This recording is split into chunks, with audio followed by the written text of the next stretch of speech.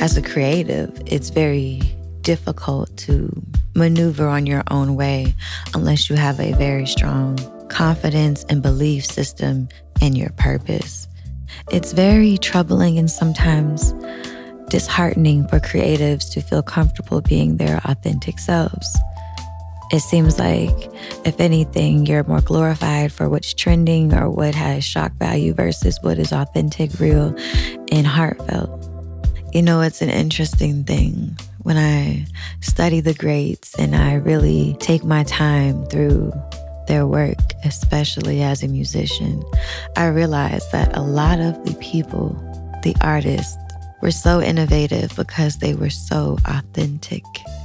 We are obligated to not only open the minds, expand the ideas, and document the times, but we're also responsible for pushing the culture forward.